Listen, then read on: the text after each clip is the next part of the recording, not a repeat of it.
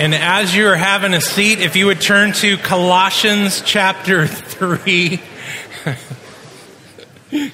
Colossians chapter 3. We're going to be there in just a moment here. Well, this TV show has been in the news a lot recently, has it not? Any fans of Friends out there? I gotta admit, I've never been like hugely into this TV show, but I was a little taken aback. Last week at this time, as you know, was when the news broke about Matthew Perry, who's one of the guys up there who played Chandler, who passed away. And I remember watching this news about Israel and Gaza, and all of a sudden it was like breaking news. And into that came that Matthew Perry had died. And then they spent quite a bit of time on that. And I thought, wow, this is like major news for our society. And I was reflecting on that, thinking about the cultural impact and the way this show reflected our culture for many, the lived reality that with the disintegration of many family units, many young people in particular experience this heightened sense that friends have become the new family for many folks. And as I was studying this week, it dawned on me that this TV show would be rather incomprehensible to the people who are living in the Roman Empire. Because in the Roman Empire, the household unit made up of wives and husbands and children and the bondservants who would be part of that community were the central aspect of the Roman society and system. We're going to see today that just as pagan philosophers and thinkers reflected a lot on those households and how they relate to each other, and you see this in the writings of Plato and Aristotle and Plutarch and etc., that Paul is addressing the same thing and giving it a Christian spin, if you will, and how this is to work out in this new community of the church. So last week, Benji took us through the first part of Colossians chapter 3. And this is a lot of people's favorite stuff in Scripture. I mean, those words that he talked about are just so rich about, we've been, set your heart on things above, set your minds on things above because of who we are. We're united with Christ as Christians. We were united with Jesus in his death, and so our old life is gone. And we're united with him. We've been raised with him in his resurrection. And so our lives are to embody Jesus' new life. And Paul went on to use this great metaphor of clothing, of taking off certain clothes and putting on certain clothes. He says we're to take off the clothes that represent our old lives with stuff like sexual immorality and impurity and wrath and dissension and anger and lying. He says all these were like your old life clothes. And you were to take those off and don't even bother giving them to Goodwill. Just burn those things, right? And yet we're to put on new clothing, which are to represent our new life in Jesus. And this beautiful dress he describes, this outfit, we're to clothe ourselves with things like compassion and kindness and humility and gentleness. And he said, over all that, put on love, like this robe of splendor that Benji described last week. Well, in that sense that we are to embody new kinds of lives, that passage went on to say that our relationships are to have a new dynamic too. They're to be marked by things like forgiveness, encouragement, kindness, and thanksgiving. And it's at the very end of that he tries to kind of wrap up this section and say this is to entail everything, every part of our lives. And so we're going to pick up the text today with the last verse that Benji preached on last week in Colossians 3:17, and we'll read through chapter 4 verse 1. So if you're able to honor the reading of God's word by standing, I'd invite you to do that with me. So we're going to start again, Colossians chapter 3, verse 17. Paul said there, whatever you do, in word or in deed, do it all in the name of the Lord Jesus, giving thanks to God the Father through him. Now he gets very practical in terms of relationships in life. And he says, wives, submit to your husbands, as is fitting in the Lord. Husbands, love your wives and do not be harsh with them. Children, obey your parents in everything, for this pleases the Lord. Fathers, do not provoke your children, lest they become discouraged. Bondservants, obey in everything those who are your earthly masters, not by way of eye service as people pleasers, but with sincerity of heart, fearing the Lord. Whatever you do, work heartily as for the Lord and not for men, knowing that from the Lord you will receive the inheritance as your reward. You are serving the Lord Christ. For the wrongdoer will be paid back for the wrong he has done, and there is no partiality. Masters, treat your bondservants justly and fairly, knowing that you have a master in heaven. And friends, this is the word of the Lord. Thanks be to God. Have a seat and keep your Bibles open. So, I get to preach this week. A passage like this demands a few things of us. Number one, a passage like this demands that we talk about the elephant in the room. There's a cringe factor, is there not, in reading this text? The words, wives submit to your husbands, sound primitive, even repulsive to many in our day, as do any words about slavery that don't come out as a firm and clear rebuke of the institution of slavery in general. So what do we do with a passage like this? So we need to deal with the cringe factor. We also need to talk about what these words actually mean, and do they have any applicability for us today who live 2,000 years after Paul wrote them in a very different cultural context. One commentator, I thought, asked some very good questions. He says, how does it apply? How does this passage apply to a dual career marriage, which has become the norm for most American families? Is his advice too culturally bound to the patriarchal ways of the first century to be useful to us today? Good questions. We need to explore this stuff. And third, we need to deal with the cringe factor, talk about what it means for us. Thirdly, what does this have to do with the good news of Jesus Christ? I'm aware every time I walk up here and open the scriptures and try to expound it as best I can that I'm looking back at people who are just like me. People who need to hear a word of hope. People who need to hear encouragement. Life is hard. We don't come to church wanting to hear a lecture about first century societal norms. We want to hear from God. We need to hear from God. And so this feels kind of like a steep order, but fair expectations when we come to a text like this. So I'm hoping in the next 25 minutes or so to unpack this part of Colossians in a way that will help us say sincerely, thanks be to God for this word. So, are you with me? Are we ready to jump in? Okay. That was a timid, okay. Let's deal first with the cringe factor, shall we? When looking at a text like this, we need to acknowledge the ways that the Christian scriptures have been used as weapons to hurt people. These verses in particular have been used to condone the evils of American slavery and have been used to condone the abuse of women. And they've been used to keep the oppressed in bondage and the vulnerable subjugated.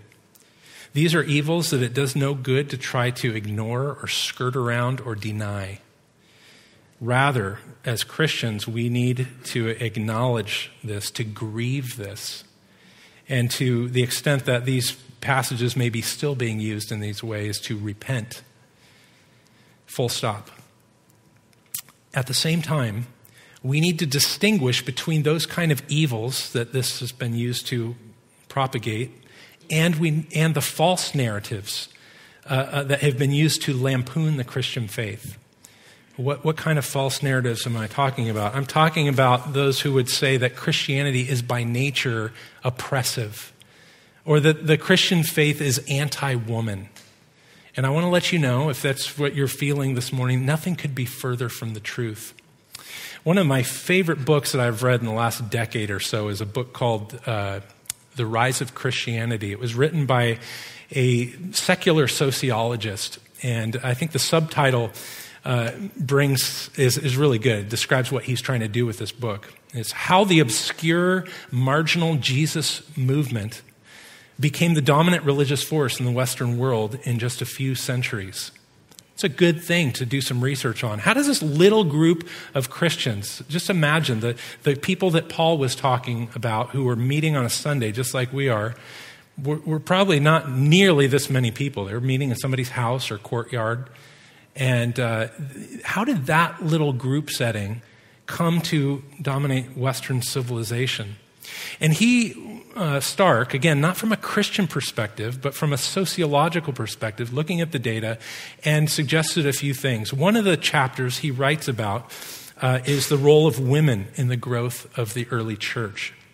So Stark made these kind of observations. He writes, amidst contemporary denunciations of Christianity as patriarchal and sexist, it's easily forgotten that the early church was so especially attractive to women. Christianity was unusually appealing because within the Christian subculture, women enjoyed far higher status than did women in the Greco-Roman world at large. And so women flocked to the early church. Stark also pointed out how the church's rejection of certain things that were culturally accepted and appropriate brought a lot of favorability for women. One being female infanticide. Of course, the church stood against all killing of babies, but in that age, largely the female babies could be just left out and exposed to die. And Christians said, no, that is inappropriate. And so many little girls had life because of the early church. But not only that, their rejection of divorce, incest, marital infidelity, and polygamy all contributed to the improved status of women in that day. Stark goes on. It says the Christian woman enjoyed far greater marital security and equality than did her pagan neighbor. And lastly, he pointed out how the early church attracted an unusual number of high-status women, and that these women could play an important role in the life of their congregation. All of these things contributed to just the message of the gospel being attractive to women of that day. And hopefully that still is something that women in our culture hear as well, that it's good to be a woman, that God values your womanhood. Now, I wish we had time to do the same thing with some of the narrative around slavery, and we do not. I want to direct your attention to the excellent piece that Chris Comstock, who was just up here a moment ago, wrote in our study guide this week that helps us distinguish a little bit the difference between American slavery and the slavery that was practiced in the Roman Empire. Furthermore, we're going to talk a little bit more about this as an institution in just a couple weeks when Benji teaches on Philemon. So let's move on beyond this cringe factor, if we can say it that way, to what do Paul's words actually mean, and how do they have relevance for us today? Well, Paul wants us to see, again, he's been talking about the new character of Christians in Christ. And he wants us to see how this applies to the nitty-gritty, the day-by-day lived, normal, mundane realities of life. We might just say discipleship, if it's to be real discipleship, must begin at home. And the household, the family, oftentimes is the place that we find ourselves the most. So Paul addresses these home relationships with three pairs of groupings. He talks about husbands and wives, parents and children, and bondservants and their masters. So let's look at the first one together, shall we? Verse 18 and 19, he says, wives, submit to your husbands as is fitting in the Lord. Husbands, love your wives and do not be harsh with them. So last week is right after the 11, not right after, but a fair bit after the 11 o'clock service, almost everybody had cleared out. And Susan Clayton over here and Casey and Kathy Roberts and I were talking in the back, and Susan said, so who's preaching next week? She had obviously been reading ahead, and I said, I am. And she said, well, good luck with that. That's it? Good luck? You don't have anything else to offer to me? But we went on to talk about she and I came to this church just about the same time, 30 years ago, and she's a brand new Christian at the time. And she talked about one of the first home group experiences she had was in a working through a passage like this, and it came to this part on husbands and wives. I guess the conversation kind of stayed at this lofty, kind of this nice kind of conversation. And so at one point, Susan says, "So what does this actually mean, wives, submit to your husbands?" And after some uncomfortable silence, I guess, one man, married man, says, "Well, if my wife and I decide that we're going to buy a new car, and I want a blue car and she wants a red car, well, it means we get the blue car." And at that point, the home group kind of just erupts in chaos. And Casey Roberts told me he looked over at Susan, who looked like she had this big mischievous smile. You knew exactly what you were doing when you asked that question. In any case, is that what this is talking about?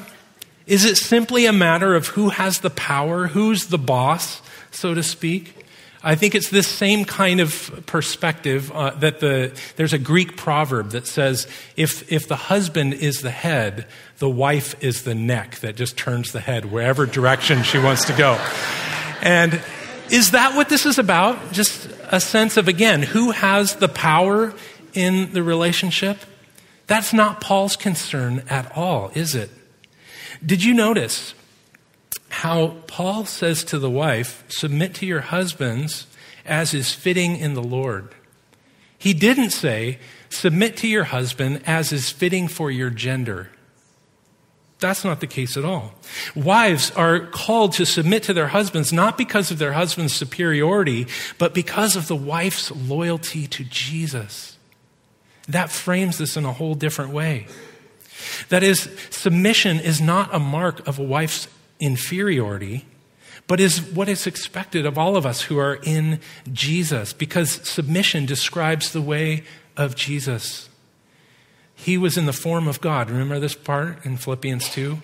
But he did not consider equality with God as a thing to be grasped or held onto, but he emptied himself. He made himself nothing, taking the form of a servant.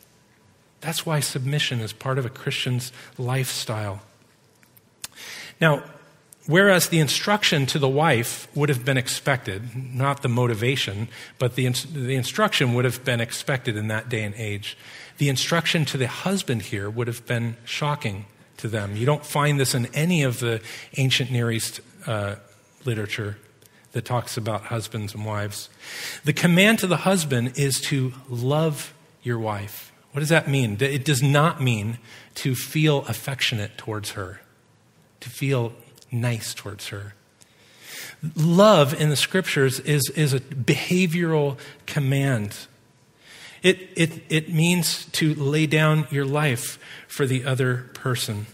This command to love sacrificially shows that Paul was not simply reinforcing the cultural norms of that day.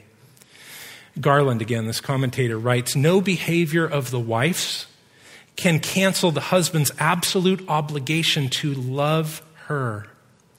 So soaking, fuming, grumbling, or worse, lashing out in verbal or physical violence, regardless of the provocation, real or imagined, is strictly forbidden. Now let me pause here for a moment. This is a good time to say, women, if you ever find yourself in an abusive marriage or abusive relationship, and you're not sure if you want to come to church leaders with that information because you're afraid that if you do, you might be told to go back and submit to that abuser, I just want to assure you that is not what you're going to hear from us. You're not called to submit to somebody's tyranny or evil behavior. And as a church, we'll need to deal with that in ways that are healing and helpful. So, husbands, let me speak to you again. The kind of relationship that we're called to, the kind of behavior that we're called to, is behavior that is patient and kind. The kind of behavior that is conducive or appropriate for Christian husbands is that we are not irritable or resentful. The kind of love that bears all things, hopes all things, believes all things, endures all things. Does that sound familiar? 1 Corinthians 13, love. Now, some of us husbands may need to go home and apologize to our wives today for how we've not loved them well and recommit to doing so. Not because of what we'll get out of it, but because this is how we've been loved by God. In the same way, some wives may need to go home today and apologize for ways that they have not submitted to their husbands, not because he's so great, but because that's the way you've been treated by the God of the universe who came to us as a servant. Now, can we move on? Husbands and wives have been treated. Children and fathers now. And of course, fathers, not parents, are specifically mentioned because in that day, the father had absolute authority of the household. Children here are told, look at verse 20, obey your parents in everything, for this pleases the Lord. Again, a very common, expected instruction, but a change of motivation now.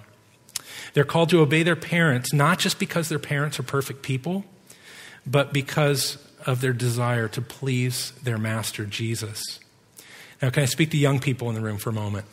This passage, when it says children, wouldn't be talking about just elementary school people. The people of Colossians most likely lived in very multi-generational households, so this could have been adult married children as well.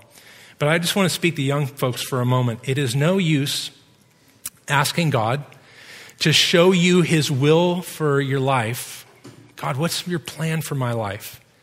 If you're not willing to obey his very clear instructions, his very clear will for your life, that you honor your parents. Again, not based on their merits or their intelligence or their behavior, but on a desire to showcase Jesus Christ in your life, submitting to their authority. Now, parents, let's talk to you for a moment. This says that you are to not provoke your children lest they become discouraged. Now, Chris was just up here a moment ago, so he's about to be a new dad, and that's exciting. And I'm sure a lot of people in here could come up and testify, being a parent is easy. You're going to nail it. There's a lot of laughter because we know that is far from the truth. Parenting is hard, is it not? It's real hard. We were out to eat last night, and there was a family sitting at a table in a very packed restaurant, and they must have been finishing up their dinner, and most of them were sitting at the table, but one of them must have been like 2 or 3 years old, and they had just had it. They were at the end of their day and just rolling around on the floor in the midst of all these people, had a shirt that was kind of coming up and pants that were off. And, I just looked over and I thought, been there, done that. And God bless you guys for good luck, as Susan would say. But hang in there, parents, in this hard work. There's a temptation. Kids, let me let you in on something if you're not parents yet. There's a temptation for parents to see their kids' behavior as reflections on themselves, and that's where a lot of our insecurity comes from as parents.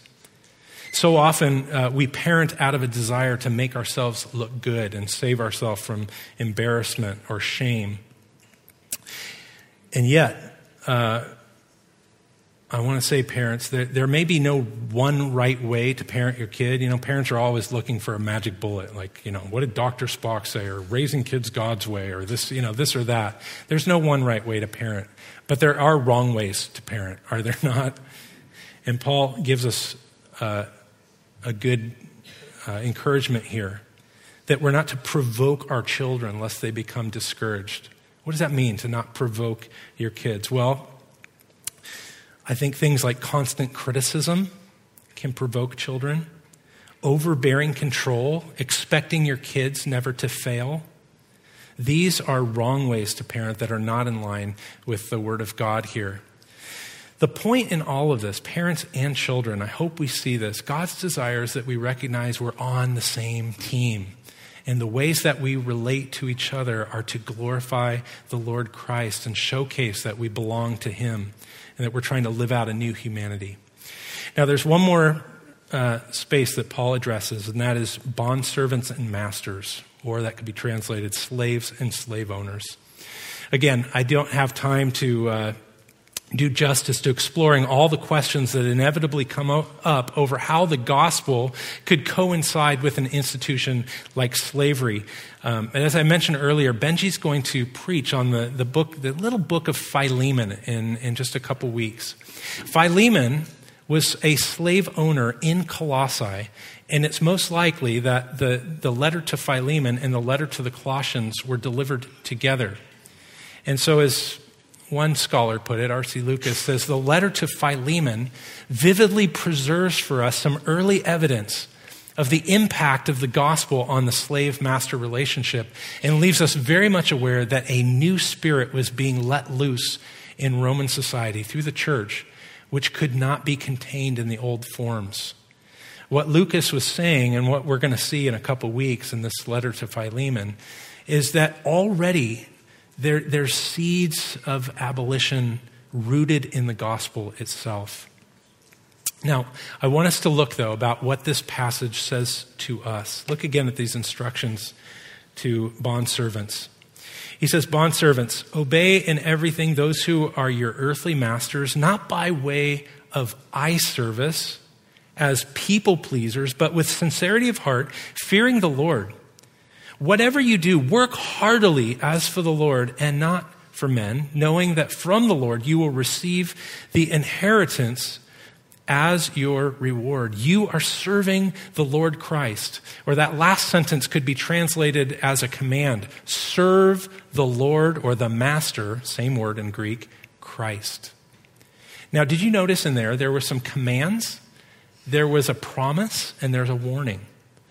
The promise is that you will receive an inheritance, and that language, you will receive, was probably heard by a slave. You will receive usually meant a punishment. But here, you will receive a reward, an inheritance that they wouldn't have been able to expect in their culture. But as Christians, they're elevated. Their humanity is noted, their dignity is noted, and they will receive an inheritance as well. The warning is at the end that the wrongdoer will be paid back for the wrong that he has done. Doesn't matter what station we find ourselves in life, God is an impartial judge, and he will look at all of us fairly in the work that we have done. But the commands to them are just as relevant to us in our working lives today. So let's think about this together. We are to work not by way of eye service. I'm not sure what your translation has in front of you, but what might eye service mean? Well, eye service might be working in such a way just to catch your boss's eye and try to gain good favor. It might mean only working when his eye is on you or her eye is on you. Nobody ever wants in their job review form to be said, works well under constant supervision, right? It's like only when they're looking, you have to stay on this person. And Paul says, no, that's not to be the way Christians do their job. We're not to be people pleasers. We're not doing our work, and whatever kind of work we have, just to please people.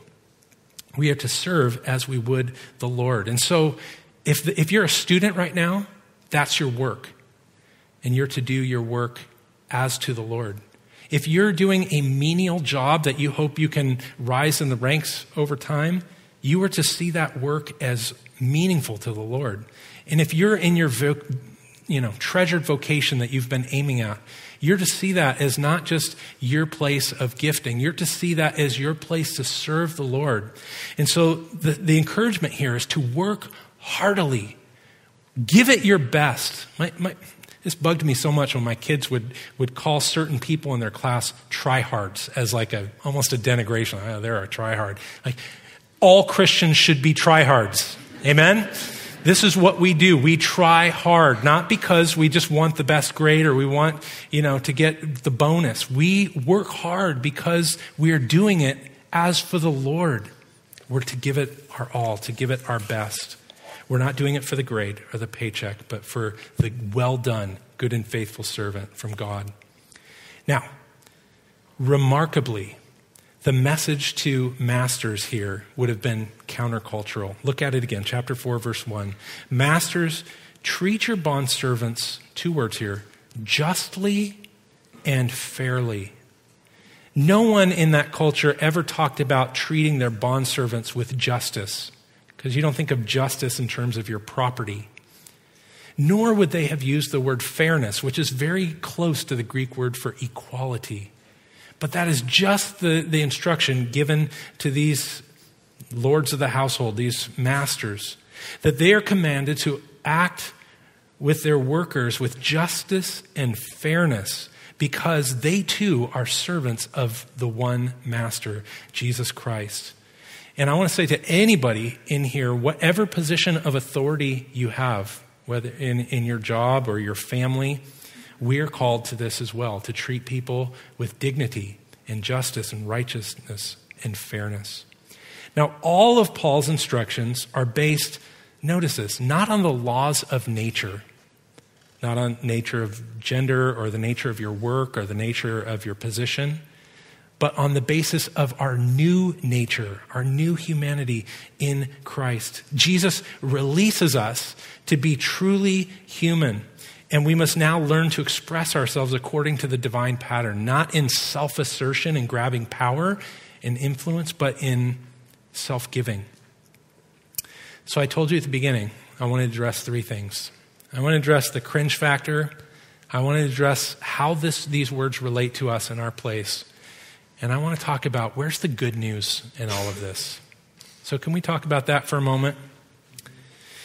Friends, regardless of whether you are married or single, whether you're a child or a parent, regardless of if you have work that you find meaningful or not, there's a fundamental truth here that I hope you see, and it brings you joy and hope this morning. And that is that God knows you, God sees you, God loves you, and He, the Almighty One, the all-powerful one, the sovereign one, came and laid down His life for us. He emptied Himself for you. What this means is that the life of Jesus not only brings us the forgiveness of our sins, which is good enough news in itself, is it not? But the gospel also gives every part of our life meaning and purpose. It enables us, even in the toughest circumstances, to see our service as acceptable to the Lord, even if it is not regarded or rewarded by anyone else. That's the gospel, the life of Jesus Christ. Now, maybe you've heard the statement that blood is thicker than water. Have you heard that? It means that family relationships, your blood relationships, are the most important ones and have the tightest pull on our lives. But I want to tell you this morning again that the opposite is actually true in the Christian life. The waters of baptism are thicker than blood. And if you have come to faith in Christ, you have become part of this Christian community, this family of God, in which we all represent the pattern laid down for us by Jesus. Every time we come and we gather around the family dinner table, here it is.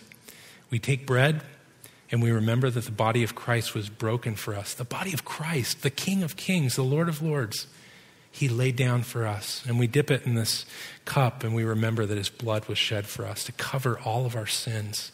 Friends, all of your sins have been covered in the blood of Christ if you trust Him.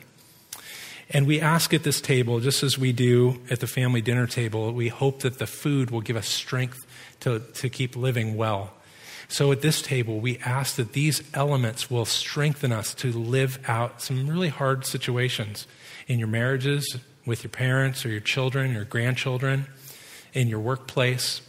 And so as we come and we worship Christ at this table, I want to remind you that the prayer teams will be available on the right and the left, maybe in the back as well.